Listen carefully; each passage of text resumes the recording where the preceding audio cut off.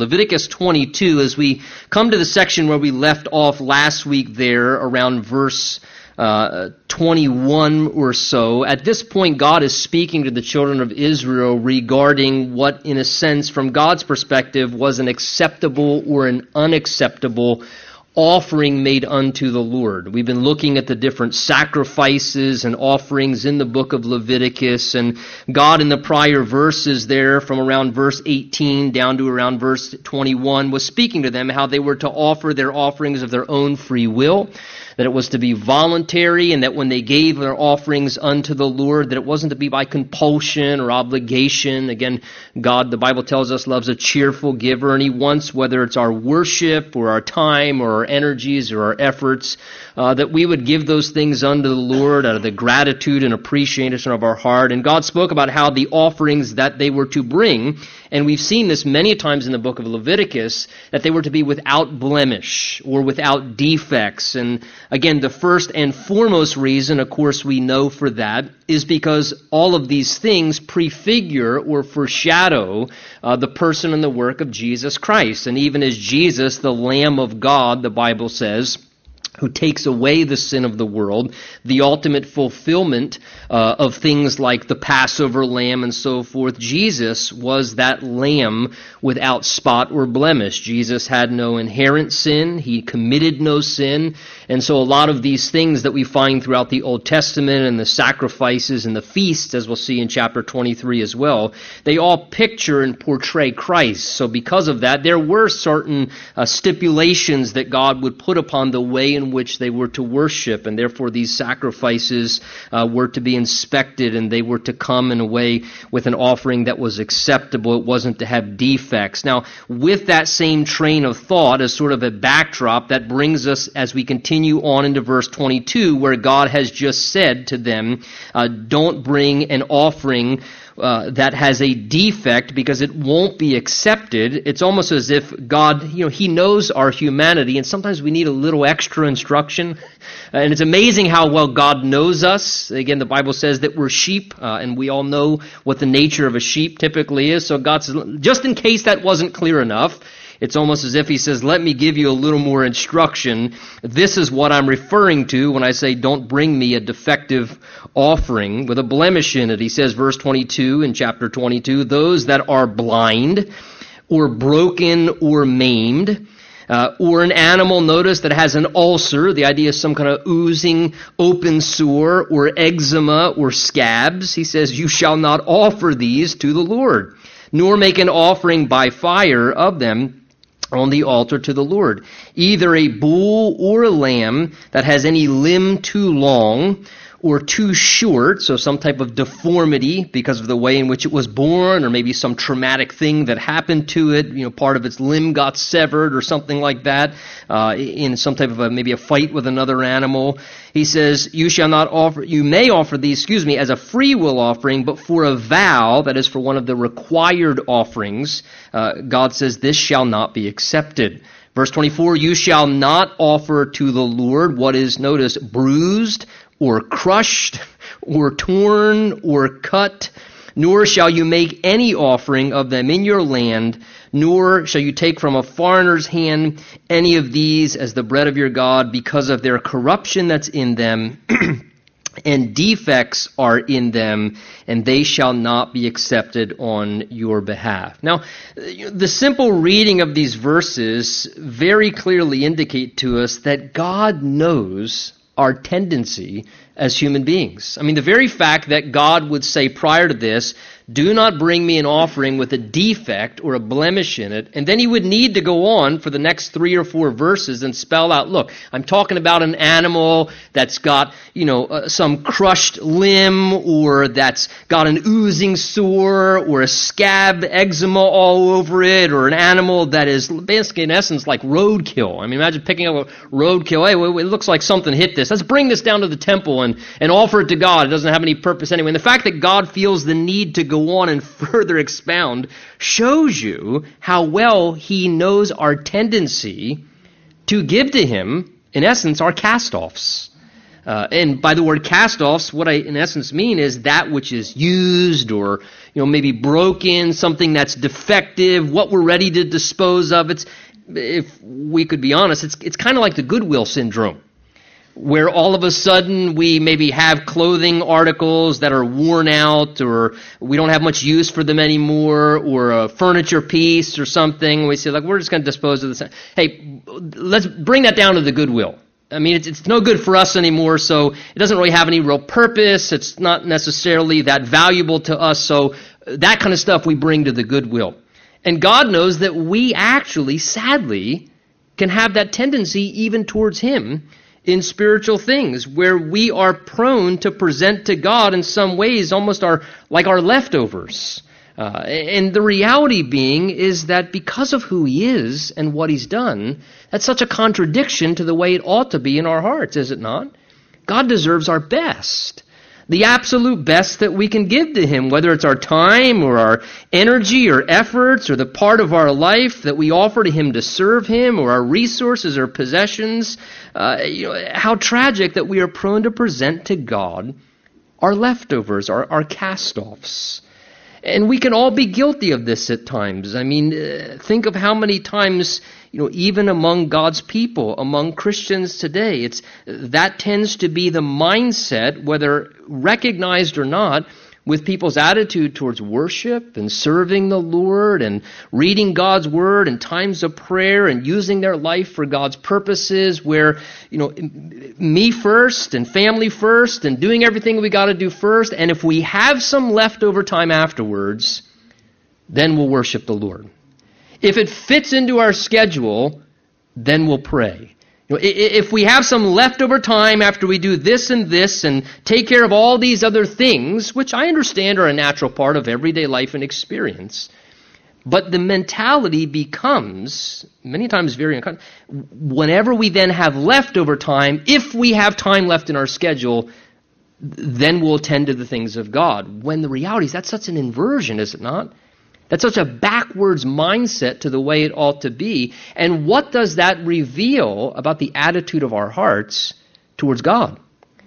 And the value that we place upon God. That we would actually allow ourselves a time to, hey, if I have energy left, then I'll use it to serve the Lord. And I think of how tragic it is, so many of our young people even, where that's kind of the mindset a lot of times, and I think the devil manipulates this in a young person who knows the Lord and loves the Lord, where their mentality is, yeah, I'm a Christian, yeah, I'm saved, I understand the message of the gospel, but I mean, listen, I need to have fun now, and there are so many other, opportunities. Look, when I have some time later on, at the end of my life, then I'll really get serious about the Lord and really be passionate for the Lord and serve the Lord. And the idea there is what? I'll give God the leftovers, the latter part of my life, not the best part of my life, when I have lots of energy and talent and passion and strength that youthfulness brings, and rather giving that to the Lord. The idea is, well, later on, I'll give God my leftovers, the latter half of my life. And that kind of mindset can pervade all of our mentality, and it really reveals, sadly, a bad attitude of how important, or rather, should I say, unimportant, the Lord really is to us. That we would do that, when the reality being who He is as Jehovah God, our Savior, our Father, our Provider, He deserves our absolute best. Not that we would give Him the leftovers or whatever we have left afterwards. He deserves first priority in our lives.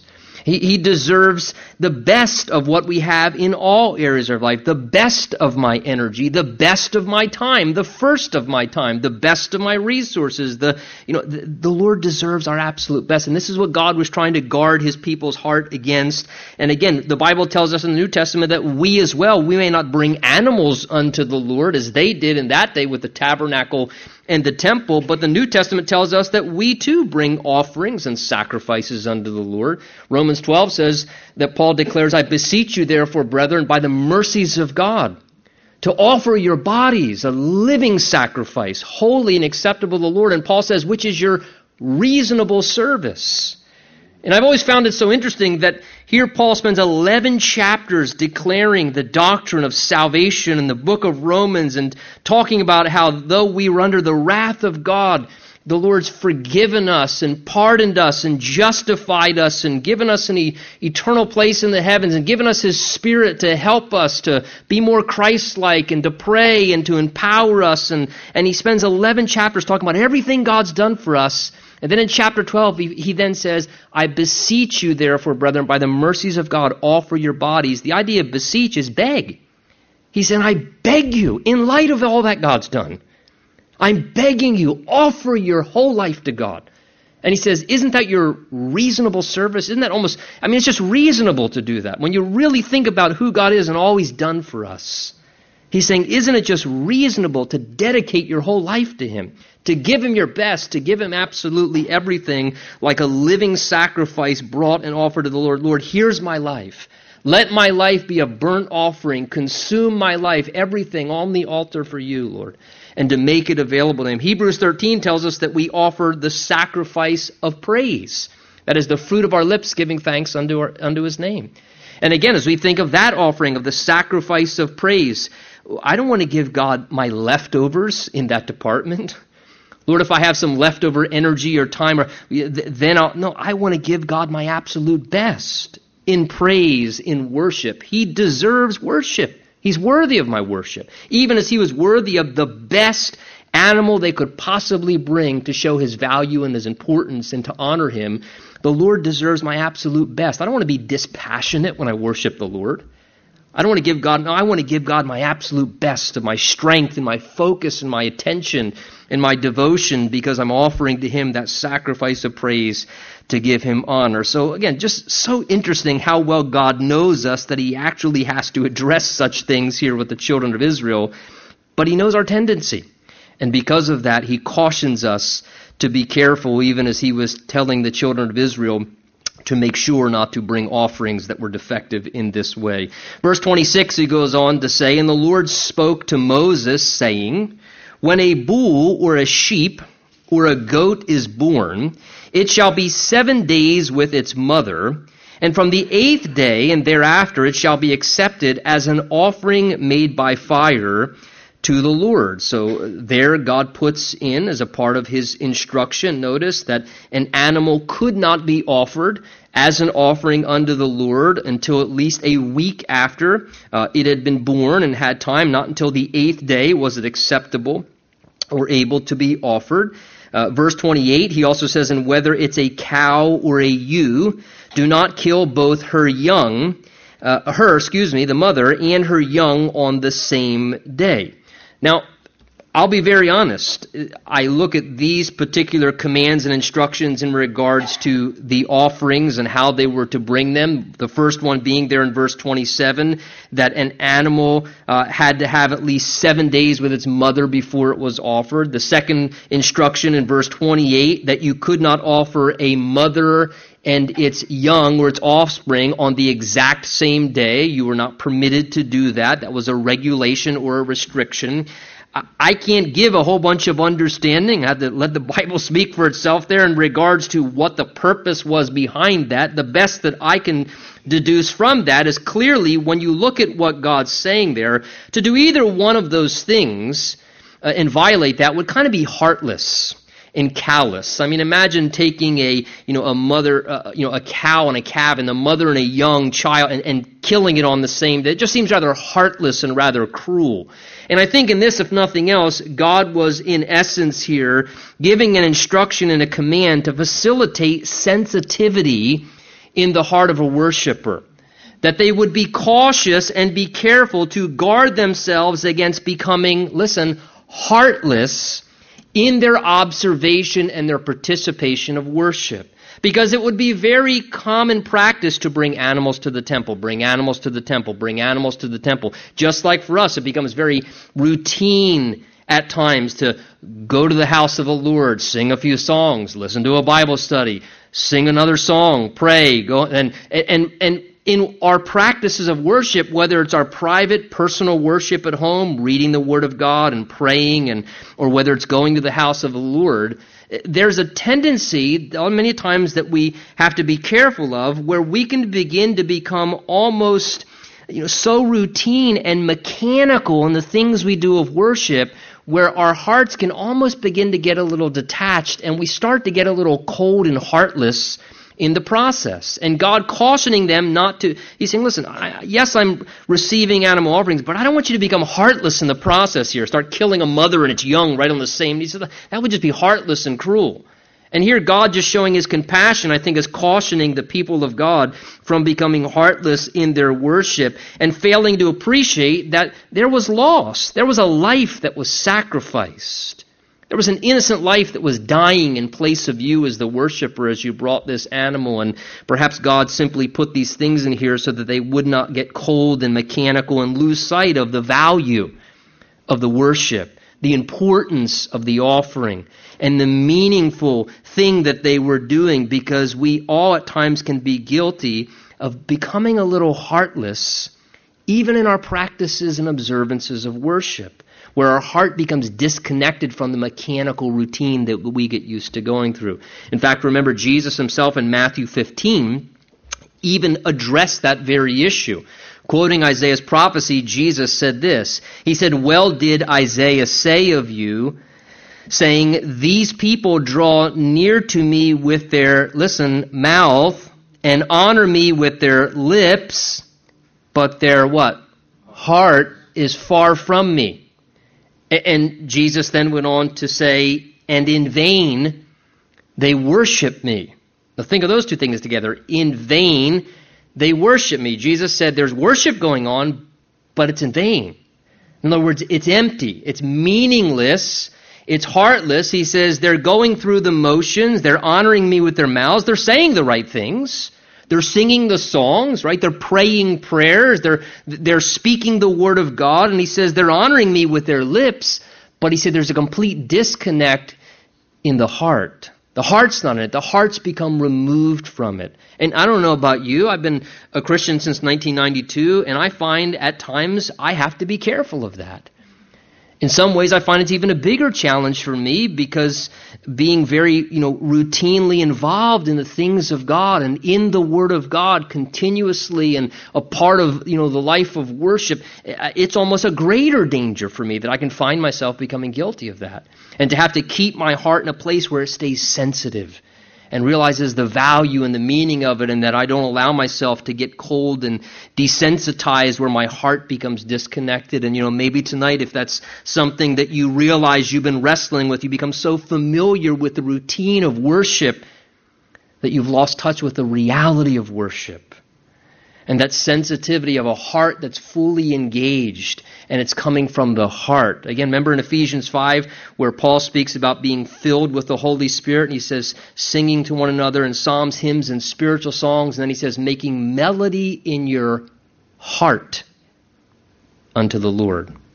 It's so easy to sing through the songs almost the same way we could sing My Country 'Tis of Thee with our eyes closed. We can begin to do the same thing with spiritual songs and worship songs, and there's that disconnect that can happen. And sometimes God wants us to evaluate our heart to make sure we don't become calloused and heartless, even in the practices of routine worship, good as they are. Verse 29, he goes on to say, "And when you offer a sacrifice of thanksgiving to the Lord, offer it," notice, "of your own free will." So again, we see this repeated refrain, the offering of thanksgiving unto the Lord. God again tells them, listen, I don't want it to be by obligation. I don't want it to be compulsory. I want it to be meaningful. I want your worship to come from a willing heart, from sincerity where it actually has meaning to you, he says. "And on the same day," notice, "on the same day that the offering was made, it shall be eaten, you shall leave none of it until morning. I am the Lord." So like many of these offerings that we've looked at in the book of Leviticus together, whether it's the burnt offering or the peace offering or the sin offering, some of these offerings, a portion of the animal was put upon the altar and it was burnt and consumed in the fire, and the idea is that was rendered to God. But then another portion of it at times would be eaten of by the worshiper. At times it would also have a portion given to the priests as a way of compensation for their ministry in the house of God. And so a lot of these offerings and sacrifices involved eating and meals.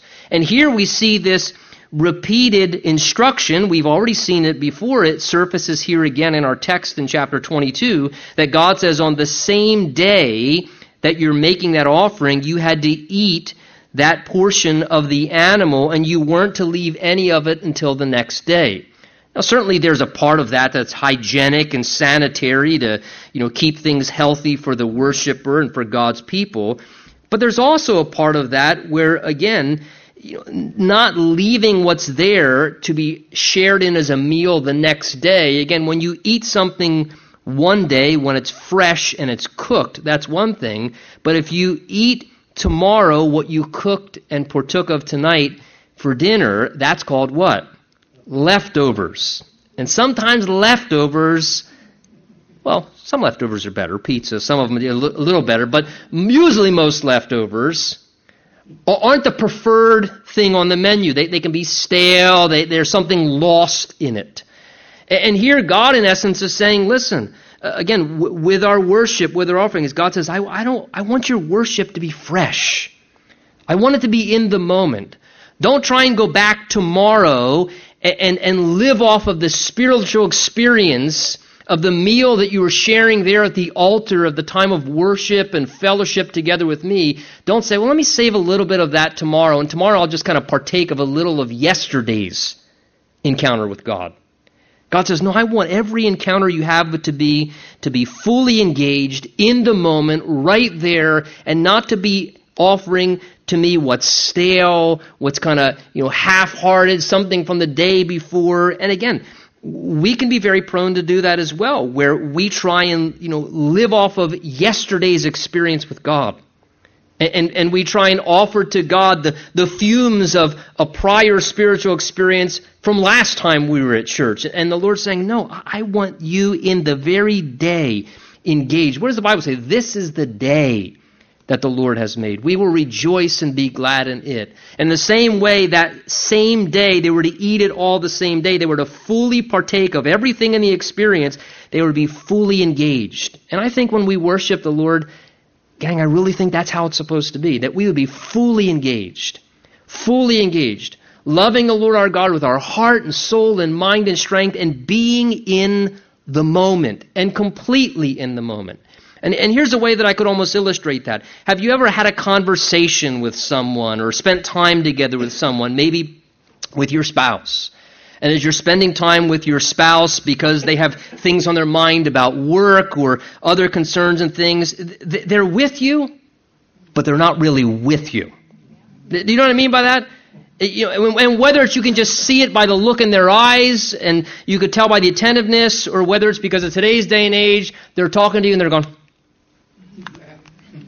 and it's the same way with our children, isn't it, nowadays? There's a times where with my own children, it's like I have to send them a text to ask them a question on occasion. And it's like, I want your attention. I want to see your face. I want you to be engaged. I want to connect with your heart. I want that. I'm yearn for that. And I think the Lord wants that. Again, not that we would be half-hearted, but that we be fully engaged. That every moment, every opportunity, every devotional time, that our heart would be fully in it. Lord, I want to love you with my heart, my soul, my mind, and strength. Every time I come to your house, Lord, I want to be fully engaged.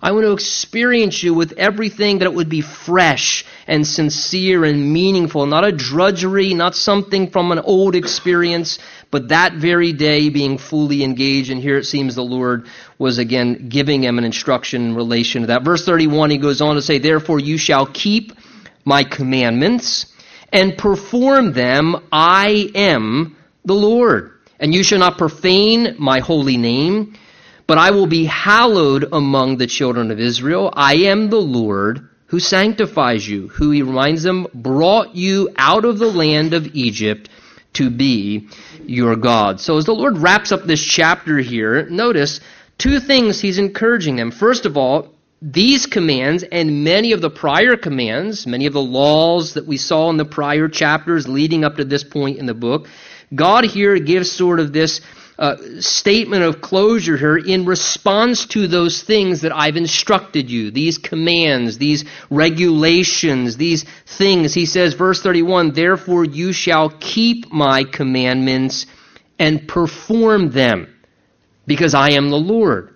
In other words, I think what the Lord is encouraging the people to pay attention to is he's saying, look, I just gave you a whole lot of information. Would you agree? Those of us who've been here on Wednesday nights regularly, there's been a lot of laws that we've gone through and all these different, regulations of how they were to govern the society in Israel. And it's been laborious working our way through the book of Leviticus and some of these. So there's been like information overload. But God is saying here to them in verse 31, listen, I don't want you to just inquire or acquire all the information. God says, I'm looking for personal observation. He says, I want you to keep my commandments. It's one thing to know God's commandments. Got it. Yeah, I took good notes. I know all the commandments. I know the reference chapter. I know it all. It's all right here, locked. Got it all. I got all the information. God says, I'm glad you know my commandments, but God says, I want you to keep my commandments. God always wants spiritual, biblical information to translate into observation, whereby we take, in a sense, what's in the bonded leather and we make it become shoe leather and we actually walk it out. And we walk in truth. We don't just learn truth, but we walk out the truths of God. So God says, I want you to keep my commandments and perform them. And boy, that's something that as Christians we always need to be on guard about, that we don't just come to learn more information, but we come to say, Lord, I want to learn how to live. And Lord, what I've learned, help me now by your Holy Spirit and your grace to live this out. How do I live this out? With my family, in my job, in my school, in the body of Christ. How do I live out by observation, performing your word, obeying your commands, and implementing those things in practice? That's very, very important, and something that can be a real critical component to our spiritual health and growth and maturity. He also says in verse 32, the thing that he was concerned about, that they would be obedient, again, as they were entering into Canaan on their way, and would be among a lot of pagan Canaanite people. God says, I want you to obey me as your God, because you represent me before the unsaved world. And I don't want you, he says, to profane my name. The idea is to cause my name or reputation to be dishonored. And see, one good motivator for obedience, though there are many, and certainly the first one is that God is God, and therefore if he said it, I should do it. And because he's drawn me out of Egypt and taken me out of the world and saved me and delivered me, that should be a great impetus and a motivator. But another great reason for us as children of God, as we represent him, as they were going into the land of Canaan, God says, you're going to represent me before all these pagan Canaanite people. And if you don't obey me and represent me properly, you're going to profane my name. In other words, God's saying, you're going to cause dishonor and shame to come upon me. And you're going to give to people ammunition verbally and mentally to want to disrespect and disregard who I am, and they'll be disinterested in wanting to follow me as their God. And God says, even among the congregation, among the people of God, he says, I will be hallowed among the children of Israel. So also the Lord desired to be reverenced in the midst of his people. He says, I will be hallowed. Again, God wants the reverence to be given to him, the glory to be given to him. The Bible tells us that God says, I will share my glory with no other.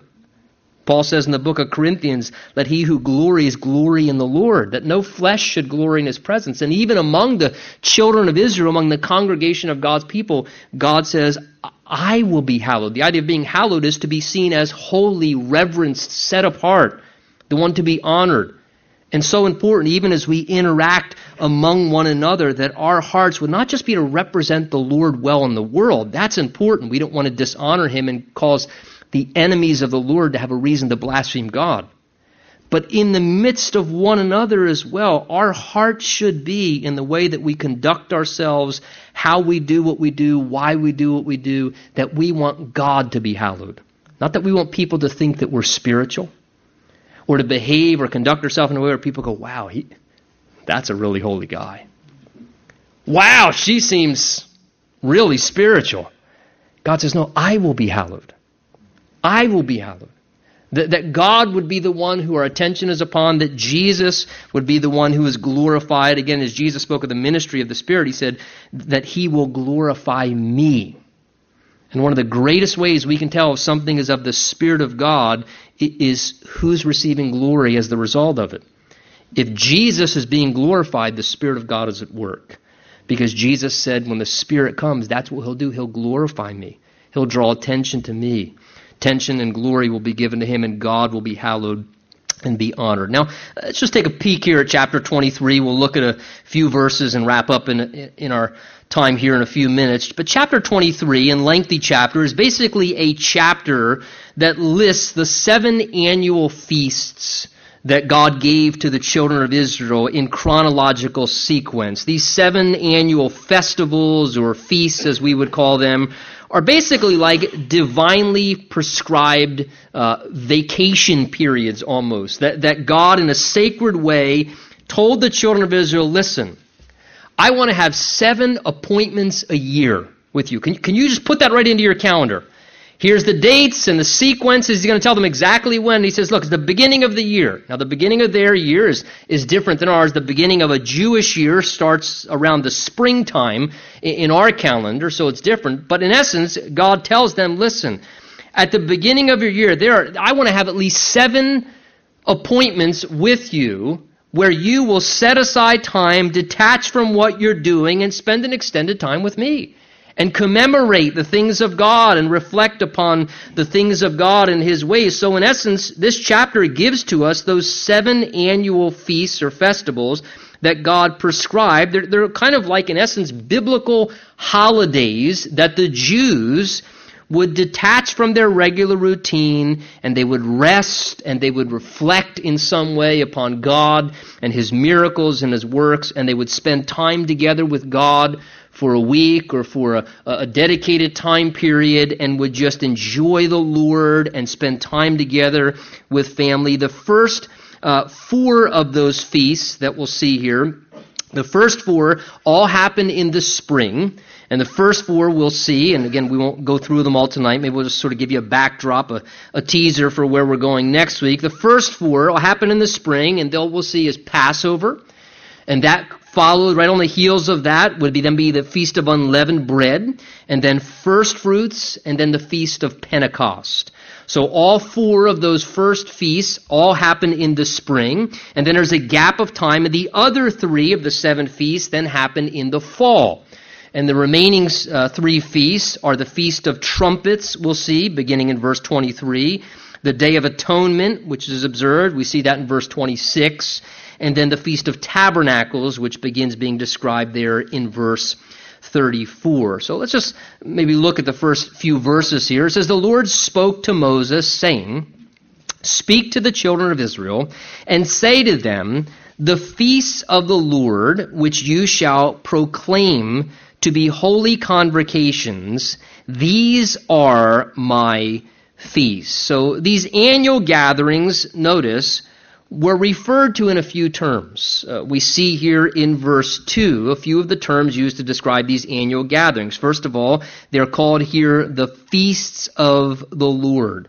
The term in Hebrew, when you look at it, literally just means appointed times. Some people look at the root of that term and think it actually indicates assigned times, the idea almost as far as signs or signals, indicating that they signified something specific. And of course, we know that they did, and we'll talk more about that in a moment. But the idea here is these were festivals, they were holy days where we get the idea of what we call today a holiday. They were appointed times that were established on their schedules, that they would celebrate and disconnect from their work. They would cease from their everyday activities. They would assemble together either at the temple or with their families, and they would sort of commemorate the works of God and think upon him in the different ways the different feasts represented different aspects of things from their history.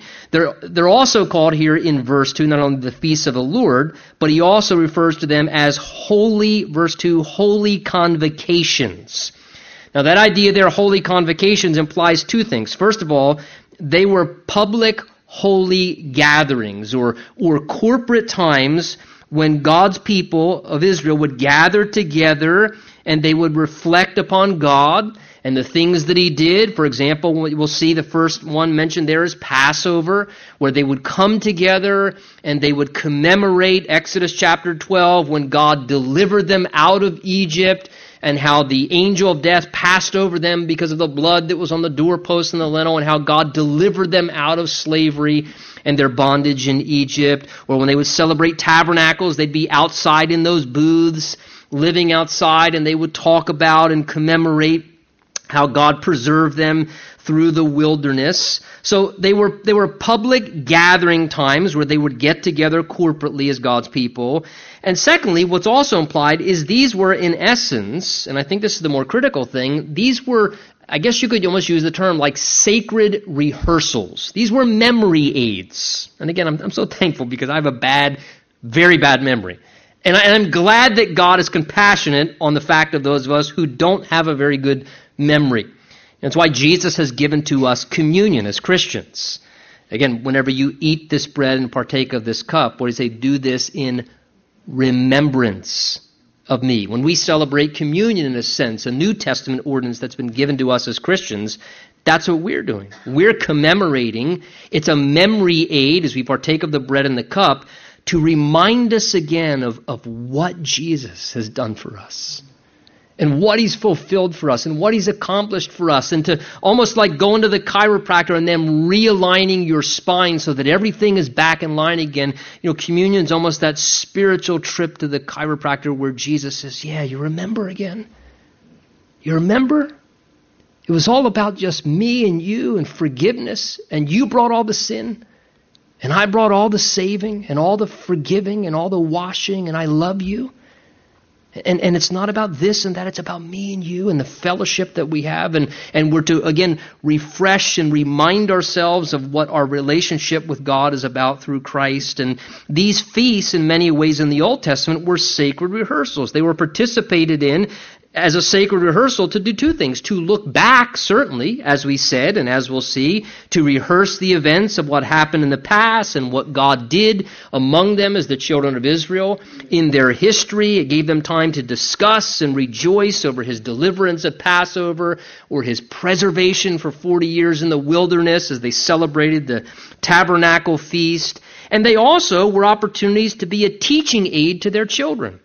Because as they would participate in these sacred rehearsals and go through the feast, the children would then say, Father, why are we living outside in these booths, these tent-like structures? Why are we doing this all week long?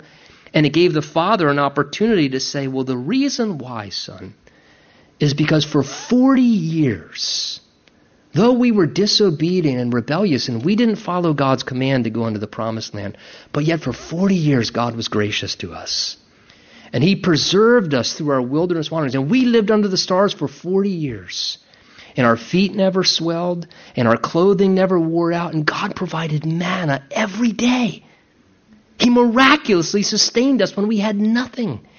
And it became an opportunity to convey the truths of God from one generation to the next and to explain these things about God to the children. But more than that, the feast also looked ahead.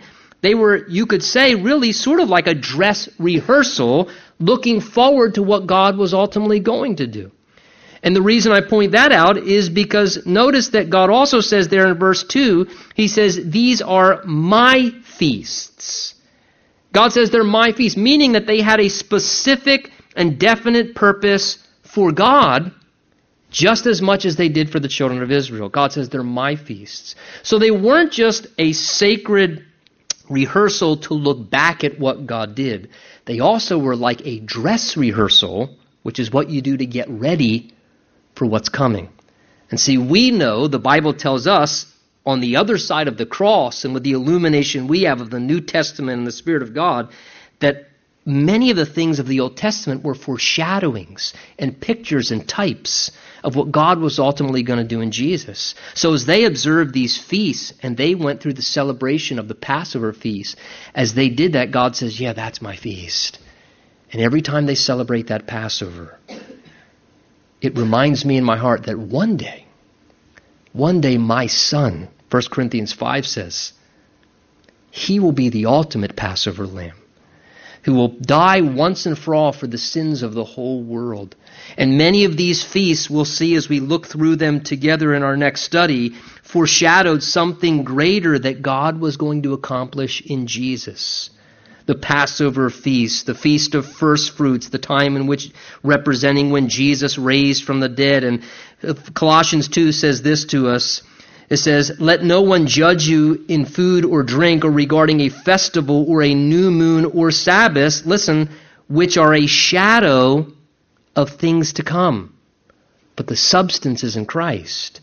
In other words, yes, were these historical feasts that they celebrated and observed to look back at what God did in their history and among them as the people of God in Israel? Absolutely.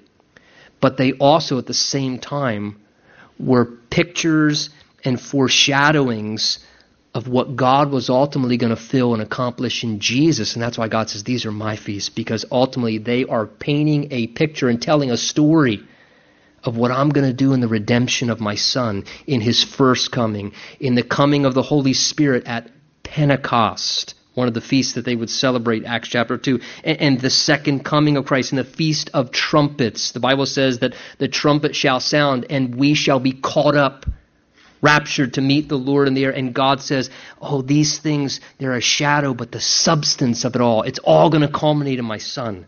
It all pictures that very thing. And because of that, it was so meaningful to the Lord, because it spoke to him of ultimately what he was going to accomplish in his Son Jesus. And you know, as I think of that, it just reminds me of the reality that this is why it is so valuable for us as Christians to be in not just the New Testament, but the Old Testament and all throughout the Word of God. The Bible says, lo, in the volume of the book, it's written of me.